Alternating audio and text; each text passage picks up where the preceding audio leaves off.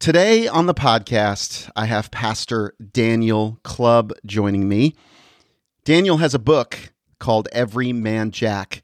It's all about helping men to become who they are meant to be, who God wants them to be, what God intended for a man to be. He talks about that in this book, Every Man Jack, at everymanjackbook.com. You can learn more about Daniel there. But we discuss all kinds of men's issues, a very well-rounded man with 40-plus years of ministry experience. If you are a man, if you are married to a man, if you are dating a man, I recommend that you listen to this interview and that you get this book and use it as a guide for your life. As a matter of fact, this book is a perfect resource for small group types of environments and really intentionally discipling men of various different ages. If you're a man who never really had that role model in your life and you're in your 50s, this is a book for you. If you are a young man just entering into adulthood and you're looking to understand a little bit more of what a Christian man is like and what the journey of a Christ-centered man is going to be like, this is going to be the book for you, because Daniel, in essence, is mentoring you through the process of becoming a man, what a man looks like. He talks very vulnerably in this conversation today about some of the issues and happenstances that occurred in his life that left him feeling very much missing an understanding of what a man really looks like in the world today. And so, friends, you're going to love this conversation. I'm Eric Nordoff, and this is the Courage Cast. Here it is, Daniel Clubb, Every Man Jack. This is Courage Cast, encouraging one another so that more will believe.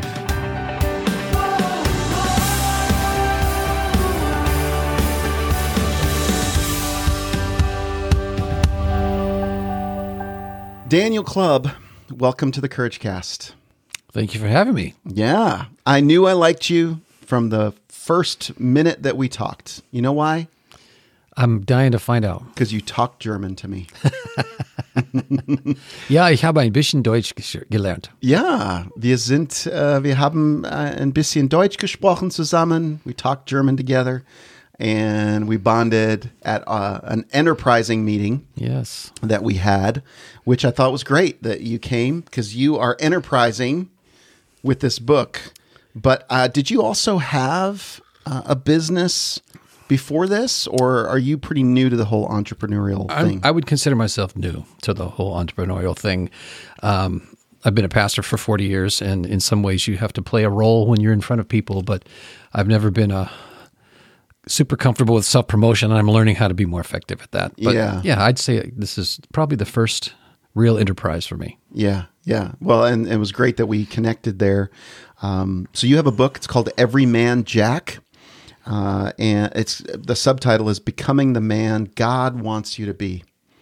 It's a very appealing title because I think there are a lot of confused men. There are a lot of confused young men, young boys maybe that are just becoming, growing. And do you have a specific age group that you've felt like over the years that you've really been drawn to in terms of mentoring and discipleship? Well, that's a good question. I've done a lot of discipling, and I've always just been maybe a half or two steps ahead of some of my peers. So as a youth pastor, I did a lot of mentoring with maybe 1 or 2 years younger than me. Mm-hmm. Then as a pastor, it was just a passion of mine to see men become everything they could become. Mm-hmm. So as far as the book is concerned, I'd say, and it seems like a wide range, but 18 to 50-year-olds, somewhere in that neighborhood, covering three basic generations. We've got, millennials and Gen Xers and boomers, of which I'm a part.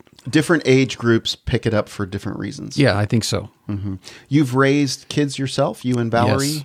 My wife and I have been married 43 years. We've raised 2 boys and 1 girl right in the middle. I call her the rose between the 2 thorns. Her older brother is 4 years older. Her younger brother is 4 years younger. And oldest and youngest son are 8 years apart. So, and Nat is the youngest? And Nat is the youngest. He's our baby. Yeah. And we met through our church. We both go to the same church. That's right. Hope You See in Thompson Station. And we connected at this enterprising meeting. And Nat is very talented musically. He is. The worship leader. He's self-taught, and he's learned a lot from just observing. And Mom was the one with all the musical talent and the passion for worship. Yeah. And that's where you got it. Was it different raising your kids and mentoring and discipling your boys in particular than it is discipling men that aren't related to you? a little bit. You have a little bit more of a personal investment there. You want to see them succeed. I care about all the guys I mentor, but I finally over the years have learned to say, that they can take it or leave it if they want to. But the guys usually, mentoring for me is typically happens when someone comes to you and asks for it, as opposed to me thinking, I got to find somebody to mentor. But with my boys, it was, I'm going to take that on as a responsibility from God. And they're both very different personalities, both, interestingly enough, both emotional, but in different ways. And I tend to be more stoic, ein bisschen Deutsch. Ein bisschen Deutsch? First, I'm going to tell you a joke. Number one. First joke. Yeah. So that was my boys were very important to me to help them become men. Yeah. And they were both Did they want that? Motivated. The oldest one especially, from the beginning, he was a little warrior. Yeah. He loved getting out, and as he grew older, he had a very refined sense of justice. You could tell he really wanted, things to be fair. Yeah. He ended up being a youth pastor for a while and a worship leader, and then he found his calling as a police detective. As you do. You go straight from that to that. Yep, that's what he did. And he's been doing it for the last decade or so and loves it. That's awesome. You have to be a detective sometimes with these youth. I know, speaking of having boys. Indeed. Speaking from Mom is a better detective than I am, but we've learned. Yeah, I'm a way better detective than Chrissy is. Very much so. I have I know how naughty I was and how much I got away with stuff. I was a nice kid and very, very sweet young boy, but I rebelled quietly. Yeah, quiet rebellion. And I never, my older sister was the loud rebel. Yeah. But Valerie my wife just has this sixth sense, and she's taught me how to be a good parent. Moms do, much typically. Better. Yeah. Oh my gosh. My wife has definitely taught me a lot about, she's rounded out my edges, I should say, my corners, my German corners. She's definitely sanded them down over time. So I get that. Thank God for wives who can do that. Absolutely. The reason I ask that is I've got boys that are 18 and 20, and sometimes I feel like they don't really want much advice from their dad as much as I would love to give them. At 18 and 20, I understand that. Yeah. I'm hoping that at some point they'll be coming to me. But I'm much more comfortable when someone comes to me than I am. So I feel like I'm a better coach and disciple and discipler or mentor. You've got permission at that point. Yeah. Yeah. In this case, with the kids, with your own kids, it's not about needing permission or wanting permission. Yeah. For a long time, I just wanted to be their friend. Yeah. And my wife said, you can't be their friends until they're adults. Yeah. And she's right, but I didn't like that. I was the nice guy, and I was the yeser. She was the knower. Oh, okay. She would always say no. I would always say yes. And we had to learn. So I got to the point where I just said, ask your mom. Mm-hmm. And then I found out that's really not a good thing to do as a man either. You got to have a little backbone. Yeah. I have a disclaimer in one section of the book that says I'm still in process here. So let's talk about this subject of becoming the man God wants you to be. Did you pursue this? This is obviously 40 years of ministry are packed into this condensed book into the book, yeah. Right? Yeah. So are you intentional in the way that when you do mentor men, or did you have a mentor? Did someone walk you through these? Like, how did you learn these principles? Yeah. And did somebody I kind of address that in the preface and in the epilogue. Yeah. I grew up in a family of 5 kids. I was the only boy, and I was the second of 5 kids. So in some respects, I had a little sibling leverage, you know. Yeah. But I did not know what it meant to be a man. My dad was more comfortable with women than he was with men, and more comfortable with daughters than he was with sons. And so we were never really close. But over time, I learned how not to blame my dad for not giving me something he didn't have to give. He never received it from his dad either. So I just had to learn how to be a man more on my own. So yeah, I had a mentor who was the pastor of a church that I was a part of, and then eventually became youth pastor at and associate pastor. His name was Bob Thomas, Robert B. Thomas. He swore me to secrecy that B stood for something he didn't want people to know. But I said, "Well, what is it?" He goes, "It's Bluford." So now the whole world knows. He didn't like it, but he was a real surrogate father for me. Taught me how to be a better pastor. For the first 5 years of ministry, he was just right there for me, and then over the next 20 years, he was there as far as just being there for accountability and crying on his shoulder and asking his advice. Is he still alive? He is not. He's passed away about 10 years ago. But I learned a lot from him, and I've learned how to be more of a man by just being around men. And I had to really specifically pray and ask God. I said, Lord, I want to be a better man. I want to be like you want me to be, a godly man.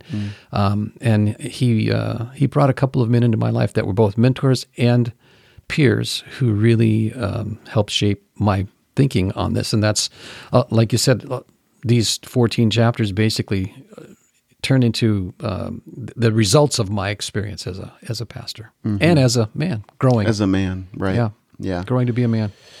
So, where do you start? Where do you start with this? Is there sort of an awareness of, I need to kind of figure out this manhood stuff? Yeah. Because there's been books out about manhood. There's a lot of them. And some are very good. I know I've had great impact on people like Wild at Heart and Ransomed Heart Ministries. So what do you think about, and when it comes to kind of beginning this process of becoming the man God wants you to be? Where do you start with that? Well, I've always appreciated 1 Corinthians chapter 16, verses 13 and 14. In the ESV translation and the New American Standard Bible, it's basically the same. And it says, be on the alert, or be watchful and alert, stand firm in the faith, act like men, and then be strong. And then let all that you do be done in love. I love those two verses. They speak a lot to me. And I know a lot of other men have used them in their men's retreats or their theme for their men's ministry. But they meant a lot to me. And so I've taken those two verses, and I basically have broken the book down into 3 parts. Be watchful and alert, be loving always, and be faithful and strong. And so I started with what I felt was most important, and that is your private spiritual life. Yeah. Prayer. Learning how to study the Bible without just, depending on other people, for devotional content, as well as learning to know what it says and apply it to life. Fellowship, why that's important, why it helps grow you deeper as a man, genuine fellowship with other men, partnership, friendship, and then inner spiritual maturity. So you break it down this being watchful and alert into 3 parts, really 3 subsections. Yeah. Private spiritual life, which is prayer, Bible study, and how is fellowship private spiritual life? I addressed that at the beginning. I said, you might wonder why I'm saying this because I think it's an intersection between your private and your public life. Okay. It says you have to have fellowship in order to grow internally. Yes. We get from each other. Iron sharpens iron. But you also have to be able to reach out and connect with other people and take the initiative. Yeah. So it's a kind of an intersection between the two, private and public. Got it. And then you've got the private, you've got the inner. Yeah, I've decided to call it inner spiritual maturity. Well, private is for you, prayer, Bible study, fellowship, and then that intersection of the two, fellowship. But then character, serving people, and sharing your faith, to me is they have to come from something from the inside. You can't just say someone's teaching me how to be a better witness or how to serve people. You have to have something from the inside that is already established there, a reservoir of life that then flows out to other people. Yeah. And that's when I talk about character as basically the fruit of the Spirit in your life. Serving other people, learning how to do that as a servant. As a leader, servant leader. Jesus referred to that all the time. And then sharing your faith is important too, as a means of saying, I know this is real for me. Now I want to share it with somebody else. Right. So you're teaching practical ways. I would call it practical theology in a lot of ways. Yeah. Yeah. Practical theology. Is there anything unique specifically about like how you might approach sharing your faith? For example, I'm just curious because that can be done in a lot of different ways. Do you use Romans road, as they say, or is there a different method? I did succumb to tradition and put in my appendices, or my first appendices in the book. Did you have your appendices I did removed? My first one was removed. No, I still have it. I put the 4 spiritual laws, which is pretty practical. Yes. Basically follows the Roman road, if you want to use that expression. But I think that being a witness for Christ is primarily done maybe 50% with words and the other 50%, if not more, with your actions.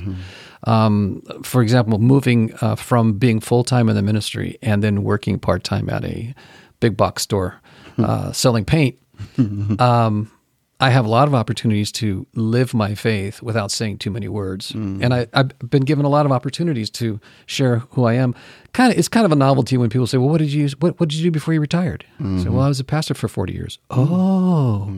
And some of them want to back away and others want to press in and ask questions. Let's not jump into that. Yeah. Yeah. So being a witness for Christ is basically learning how to live what you believe in such a way that it's winsome, it draws people to him. And then you're pointing people to Jesus as often as you can, as opposed to your political point of view or your spiritual point of view or even your church.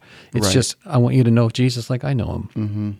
And it's more organic than it is learned, although there are some practical steps that you can take to say, to be prepared all the time. Yeah. Yeah. No, I think that's super good. And me personally, I accepted Christ at 23 years of age. So I really I came into this I'd been seeking for a few years, but when I accepted Christ, I was full in for, the first 5 years. I really grew very quickly, but I had never felt comfortable with the cultural expectations. I quickly could see that there was, because I didn't grow up Christian necessarily. So I could very quickly see the sincerity and the insincerity. There's a big difference between the way people present the gospel. Yeah. And I think I just respond to the sincerity. Yeah. I can spot the insincerity because it's cultural. So there's a cultural difference, really. That's the big difference. I can't remember who said it first, but someone said that there's 2 reasons why people don't become believers or Christians. One is they've never met a true Christian. Or 2, they met a Christian or a so-called Christian who turned them off because of the way they lived. Yeah. And Paul addresses that in Romans chapter 2. He says, you religious people, you caused the Gentiles to be twice the children of hell you are because of the way you behave. So witness is so much more important with who you are as opposed to what you say. Although there will be a time when you have to use words, and that's when you should be prepared to be able to say, well, this is how you come to know God. Yeah, and you're teaching that in here as well. Yeah. Yeah. I think it's so good. So I think the first part is just so foundational. That's an ongoing, these are ongoing things that practices and disciplines and that you can really apply in your life. And then, of course, part 2 is about loving. Yeah. Be loving always, becoming a godly man, a man and his wife, loving your children, and real men need friends. I think this is probably the favorite part of the book for me. Yeah. Because I, first of all, I did not know what it meant to be a man, and I began to learn. And when I discovered some things, it was like, I want to share these things with guys. I want them to understand that you can become unconsciously competent as a man. Yes. But you have to start out being consciously incompetent. Yes. And you move from those 4 stages, right? Those stages are very helpful. And were very helpful to me because I saw myself moving through each one of them. And it becomes more natural as you trust the Lord. But learning to love your wife, critical. I mean, first of all, better than this becoming a godly man, you got to learn to love yourself. Yeah. Yeah. Look in the mirror and say, I like who this is. And if I don't like who this is, how can I change this? Right. And then learning to love your wife if you're married or in the future. This is a book for men, as hopeful men as far as marriage is concerned, as well as guys who are married. Yeah. And then loving your children, that was fun. I loved being able to share some of the things my oldest son especially wrote in terms of a letter to me on my 60th birthday. Yeah, it was just brings tears to my eyes every time I read it, and I asked him his permission. He said, "Yeah, you can use this." He's the guy who's a tough detective. So. Is that in Loving Your Children? It is. Chapter 10? It is. Okay, that's a good one. And then Real Men Need Friends. That was big for me too, because I did not have a lot of male friends. In fact, honestly, when I was growing up, I thought maybe I could lean toward becoming gay. And I thought, what? Is that really true? Because I knew scripturally I wasn't comfortable with that, but it seemed like I always had a lot of gay guy friends. They would show up and want to talk to me. Gay guy friends, Yeah. When I was a really? youth pastor, they would come up. Any kids who were struggling with homosexuality would come up and want to talk about it. Interesting. So Maybe because you've seemed very unjudgmental? perhaps I think that's part of it, because that's not my nature to be judgmental. It's also not my nature to be too discerning sometimes either. But that's there's a good flip side to that as well. Good positive and negative side to that. But my dearest friend on the planet is a homosexual who's struggling with it, but says I'm loving Jesus and want to do things His way and life His way. I share his story in the book. He's given me permission to do that, and so I had to learn through all that to say, I don't even remember why I got to that. Oh, real men need friends. Need friends. Because in that section of of the book, it's easy for men to feel like I just can do this alone. Yeah. And you know, that's very the old comfortable John with Wayne that. syndrome, but Sure. for my generation. But still, I got this. Yeah, I got Prove this. myself. I can handle this. But you got to have friends. And I use the David and Jonathan analogy of how they became friends and how we can have a few of these heroic type friendships in life. We've got tons of acquaintances, but we've got to get deeper in our relationships. Yeah, that's probably one of the most difficult things for me. And it's probably the thing I probably need the most. Is as an only child, it's very easy for me to be alone and comfortable.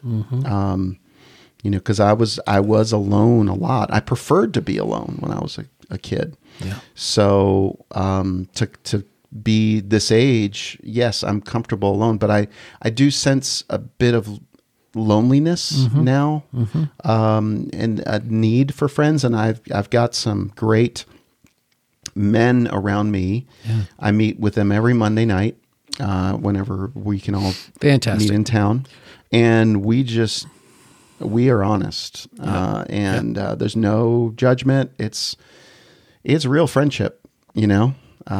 Every man needs it. Yeah. Every one of us does. Yeah. We've got to have some people that we can talk to. This friend I was telling you about that I mentioned his story in the book, we connect routinely. He lives in another part of the country, but we probably 3 or 4 times a month we'll talk. And he's never afraid to look me in the eye, or at least say straight out to me, "Hey, you're blowing smoke right now. Let's talk. How are you really doing?" Right. He's very, very good at that, and I appreciate it. But he's the one you said everybody. he struggles with being gay or is gay. He considers himself gay, although he doesn't like the term gay. Okay, he says, homosexual. He says I'm a homosexual. And he said, and I realized from Scripture and from my experience with Christ that is not the lifestyle I'm going to pursue. But I have no desire. I have same-sex attraction issues, and I do not have any desire to get married. But he's not in a relationship No, with he's anyone not in a like that. relationship. Okay. Nope. He's chosen not to. He has found himself falling into sin, so to speak, probably 5 or 6 times in our relationship, and thought I was going to disown him every time. I said, "No, you're my friend, brother." You know, and he's a wonderful, gifted worship leader. Oh, interesting. And he's retired now, probably close to 73 years old. Okay. But really, That's really wonderful. walking with Jesus. He loves and I his- just loved his heart. He has a tremendous influence on me in terms of how to get a little more healthy emotionally over time, because he went through his major crisis in life and then realized there's some basic biblical principles here I just did not know. Right. And then I thought I knew him, but when you go through crisis, you realize, I guess I don't know him because I'm not practicing them. Yeah. He and my wife were both very instrumental in helping me through it.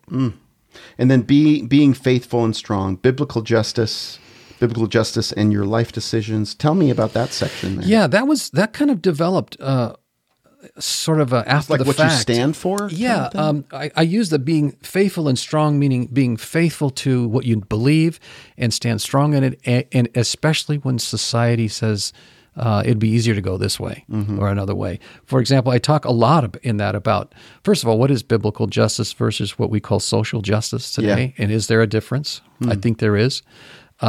biblical justice and your life decisions. So if you believe that you are to live a biblically just life where you are willing to, lay your life down for other people, care about those who are less fortunate, and be a godly man in that respect, without the codependent side, which is I have a compulsion now to go rescue everybody. That's unhealthy to rescue everybody. Interesting. I'd love to be able to do that, but I learned over time, especially as a pastor, when you say to one parishioner, you know what, you're right about that, and the other parishioner who thinks the opposite, you're right about that. You have problems. I call it being a Reb Tevye Christian. You know the character? No, I've never heard that before. Reb Tevye in Fiddler on the Roof. He was once having a conversation around his uncivilized. milk cart. Yeah. And he goes, this is from Fiddler on the Roof. And he goes, one guy says something, and he goes, you know something, you're right. And the other guy says the opposite. He goes, you know something, you're right too. And the guy in the middle goes, wait a minute, he's right. How can they both be right? And he goes, you know something, you're right too. So as a pastor, that was my approach for too long. And what was that? Because you were people pleasing? I was a people pleaser. My drug of choice is approval. So I wanted to be approved all the time, and I had to learn. And that's probably from the lack of your father approving. Lack of that. I'm sure my mother and I were very close. She was always a supporter of me. But my dad was more distant, although, and he just didn't know how to compliment, Yeah. He felt like he was from German stock, and he just said, if I tell you you're good at something too often, you're going to get a big head. Right. So I'm not going to tell you very often. I once ran a race in high school. I was third place out of 500 kids in my freshman year. Wow. And I came home with You thought for sure. I came home with this great, white ribbon, and I showed it to my dad, and his first response was, how come you didn't get first? So I had to learn to deal with that through life. That's so that was just, oh man, so much anger. Yeah. You can build up inside deep down. I'm in my 60s now, and I'm still learning how to be totally dependent on God for my sense of acceptance. Approval. And he's the one, his divine nod of approval is more important than anybody else's. Yeah. No, it's a common, I share that with you. Yeah. I definitely share the approval syndrome, drug of choice. But as far as the biblical justice goes, I feel like we as Christians need to know the distinctions between what passes today for justice. We call it social justice. It could be, your latest political perspective or what you think you deserve or whatever. But what is biblical justice when it comes to the mercy that we show to people without being, like I said, codependent? Okay. And then biblical justice in your life decisions. If that's the case, then what's your cause? What are you finding God speaking to your heart about? Many men are not in touch with that, including myself. Yeah. It's a hard thing. It is. We're not naturally nurturing as men. Yeah. We're usually not available. That's easier for us. And then there's biblical justice in the marketplace. I do delve into meddling. As the saying goes, you've gone from preaching to meddling. Meddling. Meddling meaning getting into people's business. Good Southern expression. Oh, okay. I'm not Southern. So, are you from Munich? Southern German? No, you're from Frankfurt, weren't you? No, Frankfurt. Yes, that's the Northern Germans. Yeah. Well, we forgive you for that. Yeah. But the biblical justice idea of how do you live this out with your money and your lifestyle, where your investments go, how you spend your retirement, how you spend your money in retirement. And that's critical. So, a little bit about that. This is a well-rounded approach to manhood, to developing your manhood, and this is not just a one-time thing, right? No, it's not. So, do you go out and speak? Are you? I am available for that. Yes, it's been 5 years almost that I've retired from ministry full time, and preached over 800 or 900 sermons in that period of time, and so I've been used to it. But it's just like getting on a horse and getting back, getting falling off a horse and getting back on again. Yeah. So totally available for speaking engagements.